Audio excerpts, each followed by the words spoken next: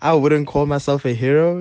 I just go out there and I do my job and try my very best to help the team win. And if that means I have to take the game-winning penalty, then I'll do that. But no, man. But no, it's obviously a good feeling, to help the team win. And personally, when I look at my journey of how far I've come and the sacrifices I've made to come here, literally going to essentially a foreign land, leaving all my friends, leaving my family behind to chase my childhood dream. Like it gives me great pleasure to see how much we've been able to achieve in a short period of time. Because it really is difficult. Not a lot of people would be able to manage it.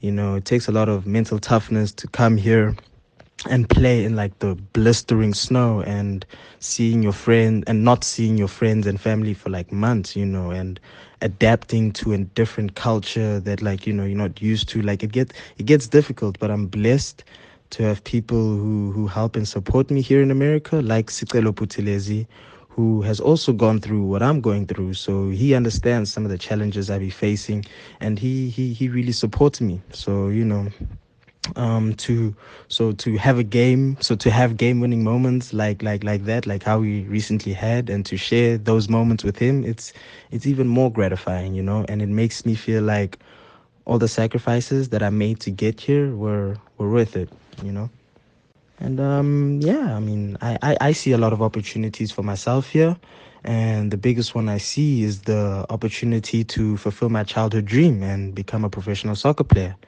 There's been numerous soccer players who came through this program and turned pro, including fellow South Africans. So that inspires me and gives me motivation to say, hey, it is possible. Like these players like proved it. They showed that it is possible. So you just have to continue to work hard and dedicate yourself, and you will soon see that your dream will become a reality.